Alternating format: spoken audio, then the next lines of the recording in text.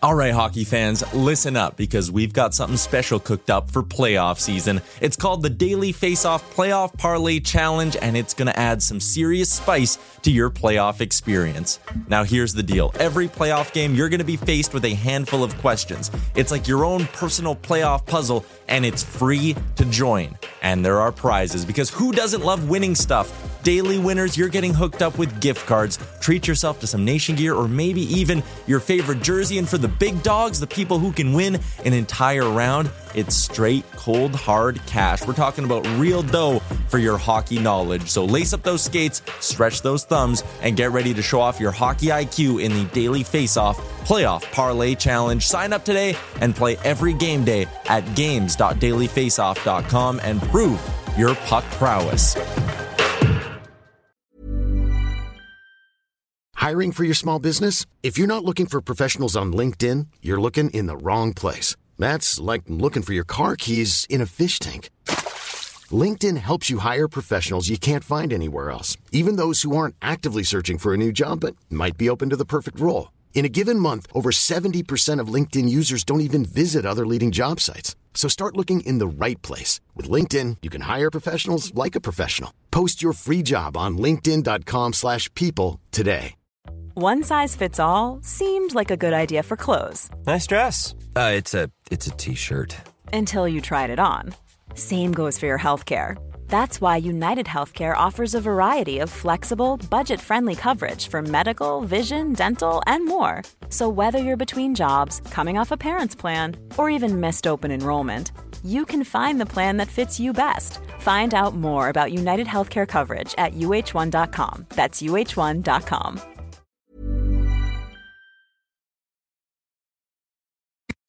Welcome to the Daily Faceoff Show, your everyday source for the latest news with top-notch insight and analysis. Live every weekday at noon Eastern. Welcome into the Daily Faceoff Show. It is Friday, May 27th. It's day 26 of the Stanley Cup playoffs, and Mike McKenna, the Battle of Alberta, never, ever, ever disappoints. What a game. What a series. They packed a lot into just 5 games, 45 goals, and no shortage of chaos. I am jealous that you were there to see it firsthand. Now, listen, I've gotten a front row seat to Colorado St. Louis in my backyard here. There's something special about what you got to witness being there for the Battle of Alberta, everything going on, taking place outside. So let's get right to it, man. What a series it was. Yeah, and you know what? I've covered, in excess of 1,000 NHL games in person, and that was in the top 5 best games I've ever seen live and in the building. There was so many things happening. Let's throw 2 minutes and 30 seconds up on the clock, and let's talk about those Edmonton Oilers who have advanced to their first Western Conference final since 2006. We talk so much about the Stars needing to be the Stars, and on a night where Connor admittedly doesn't quite have it. He said he was trying to find his legs and he wasn't quite at peak McDavid mode. Leon Draisaitl picks him up with a monster 4-point night, 3 primary assists, including an excellent play on the overtime winner to feed McDavid through a seam, who beats Jacob Markstrom, who finished the series with an .852 save percentage. And Mike, when you look at this series, it's kind of a fun question to answer. Who was the Oilers' MVP? Was it McDavid? Was it Draisaitl? You could probably even make a case for Zach Hyman and the clutch goals that he scored. How about Evander Kane? I mean, the list of options is kind of endless. Oh, it is. I mean, and if you look at last night's game, I think Zach Hyman was the best player on the ice. That was his show. And I love how he's become the human backboard, standing off next to the post on the power play and in zone.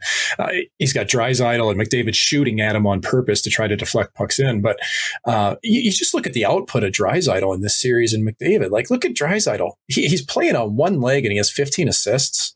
Like, seriously? Like, that's incredible. So I think it's probably Draisaitl in the series, but the whole point of it is it's the depth of the Oilers that's got them going. And like, Frank, they're so resilient, man. They got down 2-0 to the Flames last night and it didn't phase them. Like, I feel like Woodcroft has an ability to speak to his players to keep them in the right mind frame, that if they just stick to their system, they're going to be fine.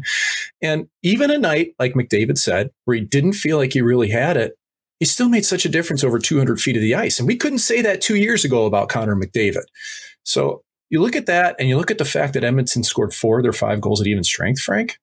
This is a team playing at a really high level right now. This wasn't a fluke that they beat the Flames. Nope. And they were certainly a team that was emotionally in control in what was a very emotional series. You know, you mentioned down 2-0 game 5. Honestly, you almost felt like the Oilers felt like they had the Flames right where they wanted them. Calgary blew 2-goal leads in all 3 of their home games. And no matter how far ahead Calgary got in this series, what impressed me most about the Oilers and their effort night in and night out was that they were able to wrestle control back. If Calgary had it, it wasn't ever for very long. And even as the Flames walked out of the building after a 9-6 win in game 1, they weren't feeling that great about themselves because Edmonton was able to get back in and reassert themselves. Yeah, I agree with you. And I think that's the biggest thing for me is that Edmonton wilted in previous years and they'd get down a couple goals. It'd be over. You could see that the maturity wasn't there. Right now, I think Edmonton looks like a really mature team. It's certainly been interesting to watch because they weren't really a mature team. You saw firsthand in that first round series against the Los Angeles Kings. They had a couple opportunities to put that series away and didn't, and made it a lot harder on themselves. Consider it some lessons learned. Consider it the frustrations and failures of playoff past that have helped the Oilers get over the hump. Connor McDavid and company now in the Final Four. They'll play the winner of the Colorado Avalanche and St. Louis Blues. And Mike, that brings us to the Flames. It was, certainly a disappointing end to their season. I think if you had told Calgary fans heading into the year after a non-playoff year that they'd win the Pacific Division and win their first round since 2015, everyone would be excited and say, great season. To lose 4 straight to the arch rival Edmonton Oilers, to lose in that fashion, to have the question marks that surround your star players pop up yet again.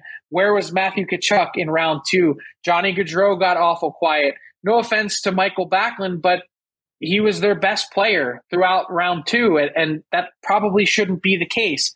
Jacob Markstrom couldn't make a save. I thought at some point in game 5, he probably deserved to be pulled, Mike, for the goals that had gone in all series long. When you look at this Flames team and a summer in flux, Johnny Gaudreau pending unrestricted free agent, Matthew Tkachuk, Andrew Mangiapane, Oliver Shillington, all restricted free agents, half of their blue line free agents. Going to be a summer of change, or is it going to be mostly the same team that comes back in your mind, Mike? What would you do? I'm a little bit split here because I think when you look at the core pieces to the Calgary Flames that have provided so much success, they need new contracts across the board. I mean, you're looking at Gaudreau, Tkachuk, Mangiapane. Those are big, big pieces. Okay. And if I'm Brad Treliving, the GM of Calgary, I'm trying to retain everybody, but it's going to take buy-in from those players. Like, I think those players all have to look at each other and say, hey, we were pretty good this year. We were really good. We need to take another step. And if we all go separate ways, we may not be able to get that. We don't know what's out there. So I think it's first upon the players that they want to be in Calgary to begin with. But I also think about Calgary maybe needing to speed up a little bit. Like at times to me, it felt like only the top 2 lines of Calgary could keep pace with Edmonton, and that wasn't enough. And if you're going to face Edmonton in the playoffs, you got to be ready for that. And it wasn't going to get any better against Colorado either. So I think Treliving's got a little bit of work to massage this lineup. And I think even especially on the back end, you look at how different the Flames were with Tanev out, somebody who can skate pretty well. I think they're going to have to fill that void as well. But I will say this, Frank, Markstrom had a fantastic year. I thought they played him too much during the season, could have dialed that back a little bit and given him some energy. And I'm not sure he was at 100% in playoffs. Regardless, you are right. He has room to grow. And they're going to expect more out of him next season in playoffs, hoping that they get there. It's funny you said that because Jay Woodcroft kept hinting and picking at it. 63 games for, we didn't play our goalie 63 games, but I didn't feel like Jacob Markstrom was tired or was suffering from fatigue. It looked to me like a team that had his number. One other thing to point out, this was the best roster that Brad Treliving has built in Calgary. They went out, they were aggressive at the deadline, made some significant acquisitions, and maybe one of the other facets of their exit here in round 2 in the Battle of Alberta is the fact that some of those guys really didn't show up in critical moments. Tyler Toffoli, you could make the argument, was the Flames' worst player in round 2. so many uncharacteristic turnovers and giveaways for a really smart player. Calle Yarncroke scored in Game 5, but really was kind of quiet. It was his first goal as a Flame, his first goal in 29 games. So, they were aggressive. I liked the fact that they went out to go and try and chase it this year, in a year with so many question marks at the end of it. We'll have plenty of time to talk next week and beyond about the Calgary Flames and what's going to be a fascinating summer. Mike, let's talk about the Colorado Avalanche and their opportunity to advance in Game 6 on Friday night in St. Louis. You'll be in the house in your hometown as the Blues try and stave off elimination again and force a Game 7. Can they do it? I think so. I wouldn't bank on it because to me, it's really a race to 4 goals. And when you look at how strong McKenna and his line played, even in the loss in Game 5, that's going to be a lot to handle if Ryan O'Reilly can't continue to contain him, because McKinnon broke the code on O'Reilly last game. This is the first time he had yet. But I think for the Blues, it's just going to take playing their game, not counterpunching against Colorado. And in the third period, they were able to do that in Game 5. Colorado sat back. And you look at for this series for me, Frank, and it comes down to the second and third lines. I think the first lines have largely canceled one another with the exception of Game 5. Robert Thomas showed up for the Blues. 2 goals, 6 shots on goal. He made a difference for the first time in the series. And then you look at the Kadri line for Colorado, and man, it was minuses across the board. Kadri, Nichushkin, they were not strong in Game 5, and they had been previously. So I really look to the depth of both of these clubs as the X factor in the series, because power plays, hey, both these teams can score. Top lines, they're both so good that at any point they can break out. Those second and third lines are really going to be it for me, Frank. How do they get more from Ville Husso? Like, that to me is one thing that looms large. They were kind of able to overcome that, and he had given up some goals in big moments as well. Not going to fault him on some of those all-world Nathan McKinnon, plays and some of the magic that he brought to the ice, but he really has not been sharp all playoffs, and they really need him to be now. Here's where I think it made a big difference for Husso. I thought he was good last game. I thought he kept the team in it, kept St. Louis in it for the first half. He made one save on Josh Manson going right to left that was massive on a 2-on-1 shorthanded midway through the first period. And to me, that was a big time adrenaline rush for Husso. And I look at that moment and think, can he harness that? Can he harness the good vibes that he gets out of just one save? Because I've felt it before, Frank. Like, sometimes you make one critical moment save and you're just like, I can't lose. And I'm hoping that's the case. Technically, Husso's got to skate. There's been times, like you said, where he's looked overwhelmed. To me, that means he stops moving. He doesn't make the little 3 to 4 inch adjustment as people are coming towards him, leaving him off angle, and Colorado's been able to expose that. So do the Blues force Game 7, yes or no?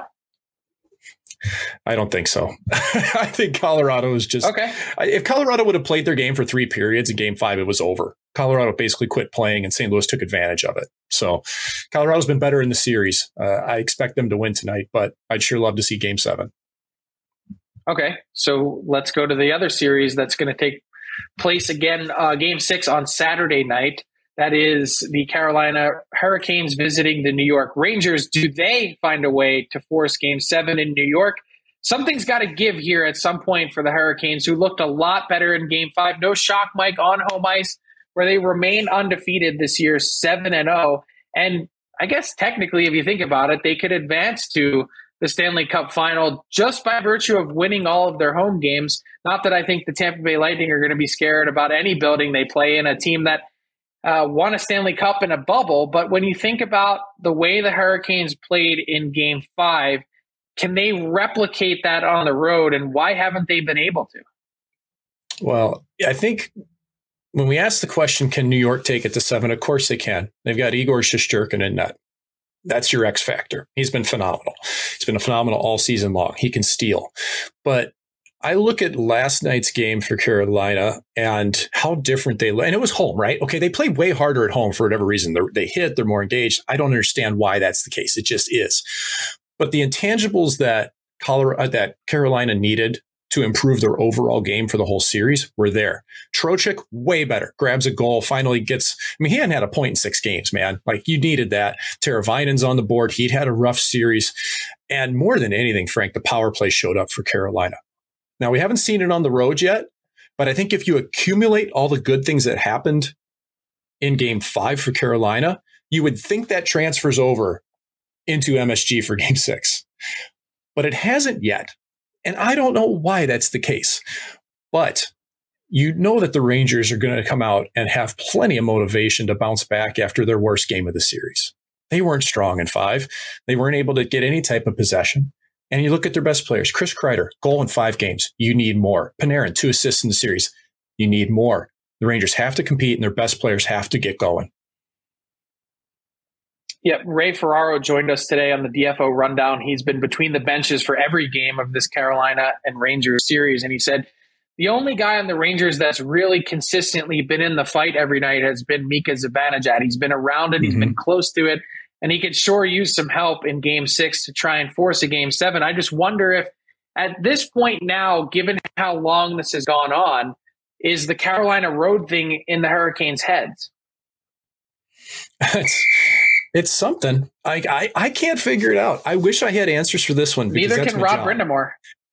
Right. I mean, it's almost unfathomable how much more engaged Carolina looks at home. But like I say, the things that happened in Game 5 to me gave me the impression that Game 6 should be better for Carolina if they can continue doing those things, especially the power play, Frank. If they can get some power play looks in MSG tomorrow, that's going to make a big difference. Yeah, special teams much better for the Carolina Hurricanes in Game 5. Let's get some Stanley Cup playoff coaching insights from our friend John Goyens.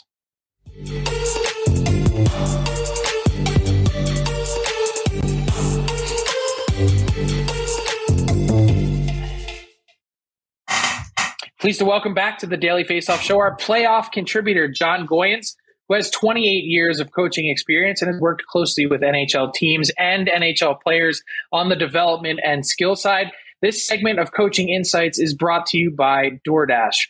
John, when you take a look at Game 5, in which the St. Louis Blues were able to overcome some Nathan McKinnon magic, particularly after the hat trick, how do you think they harnessed their playoff experience, having somewhat recently won a cup in 2019, a lot of the same players still there, to regroup while the fans and staff at Ball Arena were collecting those hats?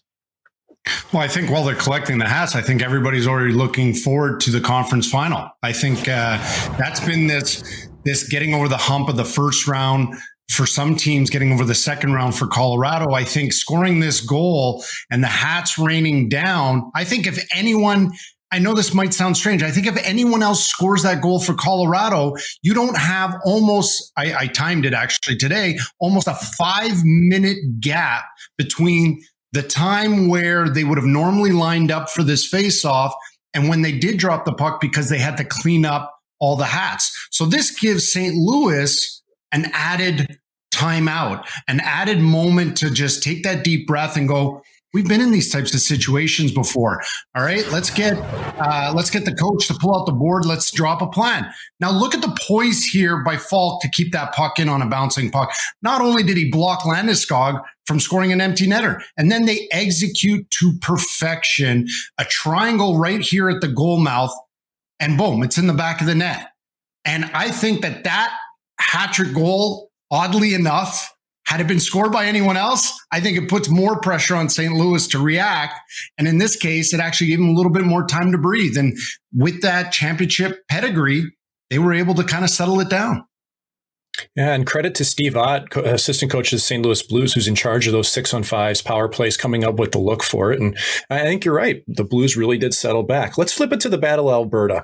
And, this whole series to me, really, it looked like from Game 1, even in the track meet of a game, 9-6, the Flames just forgot their identity. And they were never able to find it the rest of the series. What do you think caused that to happen to Calgary? Well, they decided to get into a track meet. I mean, you could see we're gonna see some clips here where, first of all, Calgary during the year at 5-on-5 gave up the least amount of goals off the rush. Watch Anderson pass Tkachuk off this rush. Boom, 3-on-1.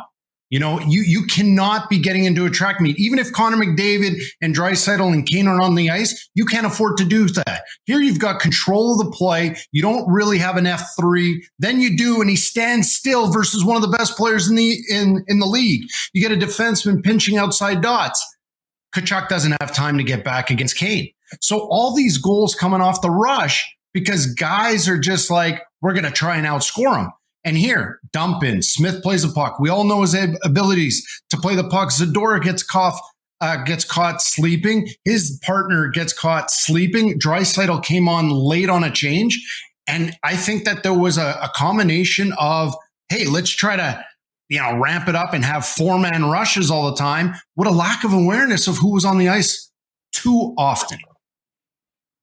Alex, if we could play that clip again quickly of Smith knocking that puck down behind the net. John, how pivotal do you think Smith was? Calgary was known all season long for their ferocious forecheck, and they weren't able really to get it going, in part due to what Smith was able to do behind the net. Anytime you could have a goalie, even if it's not the big long saucer, alleviate this kind of pressure, look what it does. One quick rim, one quick goalie touch, as we say, and boom, it beats basically 3 forechecking forwards who weren't taking away the strong side wall. And then boom, it's out the other way. And when you have a goalie, it doesn't matter if they could sauce it like Carey Price or like what we saw for Shesterkin against Pittsburgh. It's when they can alleviate that initial pressure of having to face the glass while you try to touch the puck as a defenseman. It is a game changer. Yeah, Smith is like having a third defenseman out there, and I'm amazed. And Mike, you'll appreciate this too. His ability, even when pucks are on the glass, to knock them down. He's sublime at doing that, and I think really helped the Edmonton Oilers against that Calgary forecheck. So, John, when you look at the Flames and the way that they defended, so much focus and talk about McDavid and really just how special he was. Did they make any tactical errors in the clips that you saw and the goals that you saw in terms of trying to defend McDavid?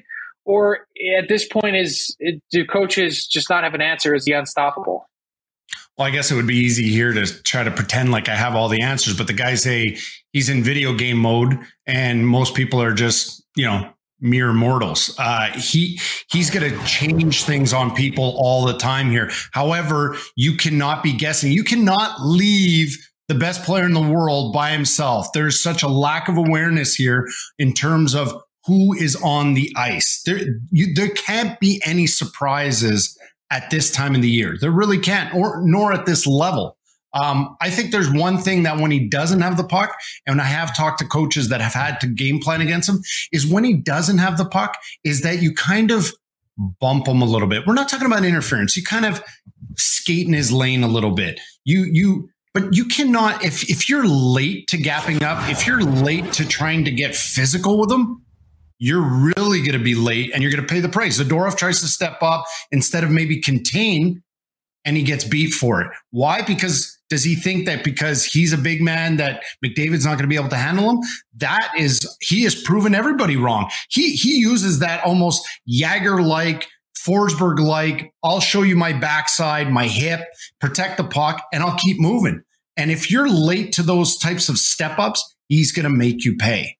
And we're going to see on this last goal. I mean, who else is going to end the Battle of Alberta but Connor McDavid? And it doesn't come from a fancy zone entry. It comes from a forecheck.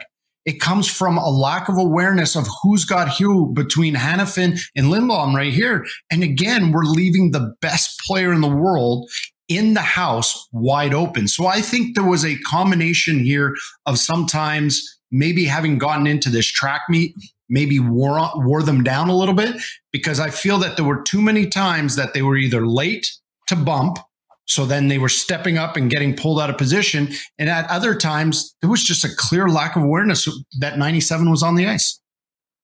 So I want to show that Battle of Alberta OT winner one last time, because there's been lots of consternation today, John, about the role of Johnny Gaudreau on that play. You see him slide up to the point. He doesn't end up pressuring Draisaitl. What was Gaudreau's responsibility in your mind here? Well, I think, there's all the X's and O's that you could talk about in the world, But when you have an instinct and you're stick length away from a play, you cannot be saying, oh, that's not my guy, because the way it was drawn up on the board, that's not my guy. I think this is where we've got to get players to realize that you can have a structure and game fundamentals that your team has put in place. But if you don't allow yourself to play with instincts, who wouldn't go after that puck defensively? Who wouldn't put that pressure or at least press that guy up against the boards? So I think here, either Gaudreau fell trapped to the X's and O's of saying, hey, someone's supposed to fill in and then I'm supposed to take away the point. I think he allowed himself to fall into that X's and O's trap and should have just gone with pure instincts that would have said 99% of the time, you press that guy up against the wall. Yeah. John, I agree with you. I think that's why I really look at that as why Lindholm especially got kind of goofed up there. It looked like as soon as Gaudreau peeled off, from a defensive standpoint, the Flames just went into overload, didn't know where to go. That's why Lindholm let McDavid be open in the slot, and it all from Gaudreau turning it off there. Yeah, absolutely. It's going to be interesting to see if that ends up being Johnny Gaudreau's last sequence as a Calgary Flame. I can tell you, being in Calgary this morning, it's what a lot of people are talking about is him peeling off the wall, having a chance to maybe get a stick, maybe force a little turnover on Leon Draisaitl, or at least make life a little bit more difficult for him in that sequence. Going to be lots of questions to answer in Calgary, both today and in the offseason to follow. The coaching insights today from John Goyens, absolutely fantastic. Great job getting those clips together. Thanks so much for joining us. This has been Coaching Insights delivered by DoorDash. You see the promo codes there at the bottom of your screen, DFODD if you're in Canada, DFODDUS if you're in the United States. That gets you 25% off and free delivery on your first order. Don't be like me. Don't get it delivered to your room while you're writing after the game because you wake up in the morning filled with regret.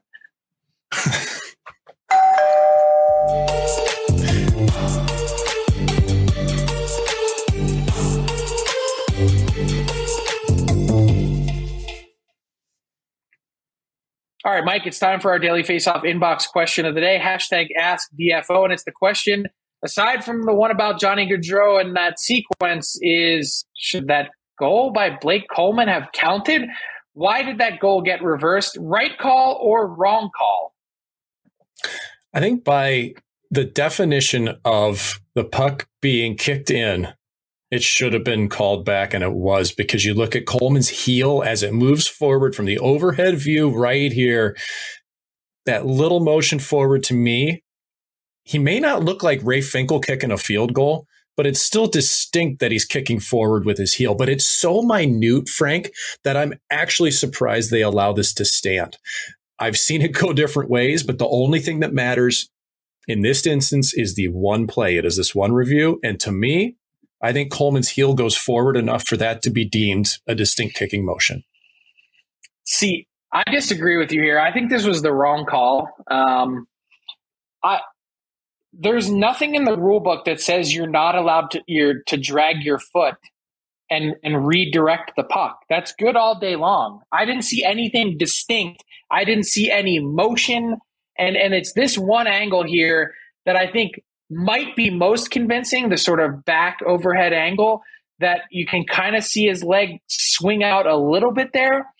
But even so, I just don't know that it's conclusive enough to say, you know what, that's definitely a distinct kicking motion. I would think that with that circumstance in, the Flames going up late in the third period, trying to stave off elimination, the refs and the situation. Remember, we've seen this previously. They say, you know what, we're not going to get involved here. We don't see anything conclusive. We're going to let the teams on the ice decide this one. And in this case, there would have been controversy either way, I think, whether it was a goal or not. But I just, I don't know. I guess maybe in the end it doesn't matter. Maybe that's Mike what Daryl Sutter was like. He literally was going through the explanation and just said, whatever. Because I think in the end, the best team ended up winning this series. The right team ended up winning this series based on how the Edmonton Oilers handled everything that the Calgary Flames threw at them. I agree with you. Calgary had another 5 minutes. They had all overtime to win the game. They didn't do it. And Frank, I think it was the right call. But I absolutely am surprised that call was made. That's the best way for me to put it. Yeah. Let's get to our daily face-off daily bet segment. Tyler Yaremchuk, you and I were riding a bit together on the Connor McDavid get a goal in Game 5, and it certainly worked out in overtime. Yeah, the OT winner from number 97, because of course it's Connor McDavid who scores the winning goal in the Battle of Alberta. So for all those McDavid bettors out there, it was a sweet end to the night.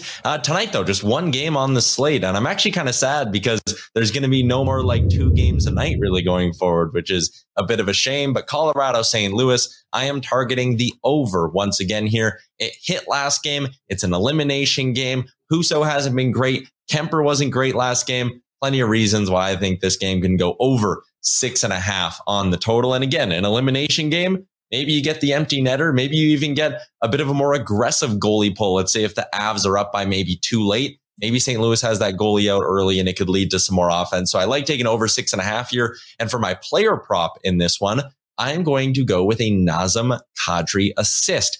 He's coming off a game where he didn't get one, and he hasn't gone back-to-back games without an assist yet in these playoffs. So I like Kadri to bounce back. He's hit it in 2 of his last 3 as well. And the payout of plus 120 is solid. I think there will be offense tonight, so I'm rolling with the over. And I like Kadri at plus 120. Little plus money Friday bet for you. Kadri assist. And those are my 2 plays tonight. Frank. Tyler, well, less games, that means hopefully more people will be able to pay their mortgages. The last few weeks has just been absolutely insane getting through these first 2 rounds and all the action on a nightly basis. You've been on top of it all on our daily bet segment. Mike, that brings us to garbage time. What has caught your attention? What's caught your eye from around these playoffs? Well, most people realize I'm a pretty social guy on the socials, on the Twitters and things. And, I notice stuff. And every single time there's a controversial call in the NHL, you get the whataboutisms coming out left and right. You're getting screen grabs from 4 years ago, 7 years ago. You're getting doctored images. You're getting all these things to try to prove a point that the NHL ruled one way in the past. So now they can't rule that way now. And just stop, everybody. Stop with the whataboutism and just look at the one play that's being reviewed and take it for what it is. You can't look at past precedents. All you can look at is the rule book. And I know we just had that discussion about Coleman, and I think that was a big part of it because, is it a distinct kicking motion? That's the hardest part to be able to decipher from that. But you can't look at something from 3 years ago when you're trying to figure it out. It's different. It's not the same circumstance every time. It just drives me nuts, Frank, because people constantly want to justify what they see. They always think their team's getting screwed. Your team's not getting screwed by the refs. The refs hate everybody equally. I've been told that by ex-refs. Trust me on this one. There is nobody in Toronto that is against your favorite team. Yeah, I agree with that. I just think the debate is kind of what makes it fun. Everyone sees it through their own little prism, their own little angle. And when they share a clip on social media, that's also kind of the best part about social media. I'm at the game, I'm in the Saddle Dome, and I'm looking for the best angle. Maybe the TV broadcast isn't showing it in the press box and someone's got it on social media and I see it and I go, boom, that's it. That's the one. And so as much as it can be annoying, I also find it at times to be really helpful as well. And so, I just wish we would harness more of the good of social media because it does also bring everyone together, watching that same thing, adding their own perspective and something that you may not have thought of or seen unless you got a chance to view it on social. I'm down with everything you just said, as long as we're talking about the one play at the one time. And I've had the same time. I get images from people that I'm like, okay, that proves my point. I'm all in on that, but we just got to stay focused. Yeah, I agree. But when it comes to hits and stuff from the Department of Player Safety, you have to consider precedent. You have to consider a player's past history, similar hits. Nothing is quite the same. But Mike, all this debate going back and forth, like I said, it's really what makes it fun. It is. That's the way it should be, man. And we're still friends. And I like that. I like you, Frank. Exactly. Yeah, me too. Mike, enjoy the game tonight, Game 6 in your hometown in St. Louis as the Blues try and stay alive. The New York Rangers, same thing on Saturday. By the time we talk on Monday, things should be settled. We should have a Final Four. We'll see if that's the case. And wow, we're almost halfway home. The Stanley Cup playoffs, it's been incredible action so far in these first 2 rounds. The Edmonton Oilers and the Tampa Bay Lightning are through. We'll see what happens in the other two series this weekend. That'll do it for today's edition of the Daily Faceoff Show. I'm heading home from Calgary after a wild time in Alberta. Looking forward to getting home and getting back in the U.S. and looking forward to seeing what happens next in round 3. Have a great weekend, everyone. Enjoy the games. And until then, keep it locked on dailyfaceoff.com for all the latest news, insight, and analysis from around the NHL. Have a good weekend, everyone. Thanks for watching the Daily Faceoff Show. Make sure you hit subscribe on our YouTube channel to never miss an episode.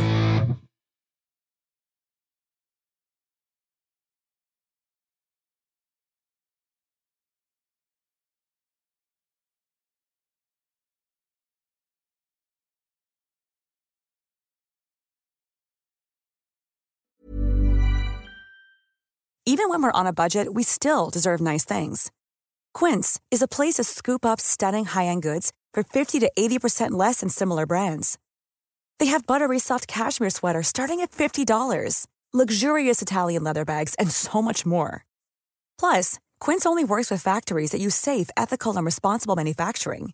Get the high-end goods you'll love without the high price tag with Quince.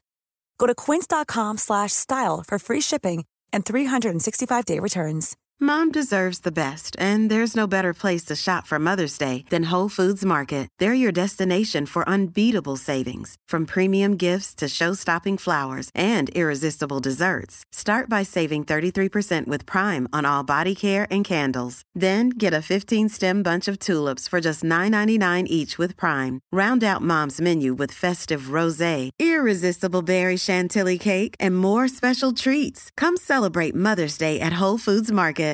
Imagine the softest sheets you've ever felt. Now imagine them getting even softer over time. That's what you'll feel with Boll & Branch's organic cotton sheets. In a recent customer survey, 96% replied that Boll & Branch sheets get softer with every wash. Start getting your best night's sleep in these sheets that get softer and softer for years to come. Try their sheets with a 30-night guarantee. Plus, get 15% off your first order at bollandbranch.com. Code BUTTERY. Exclusions apply. See site for details.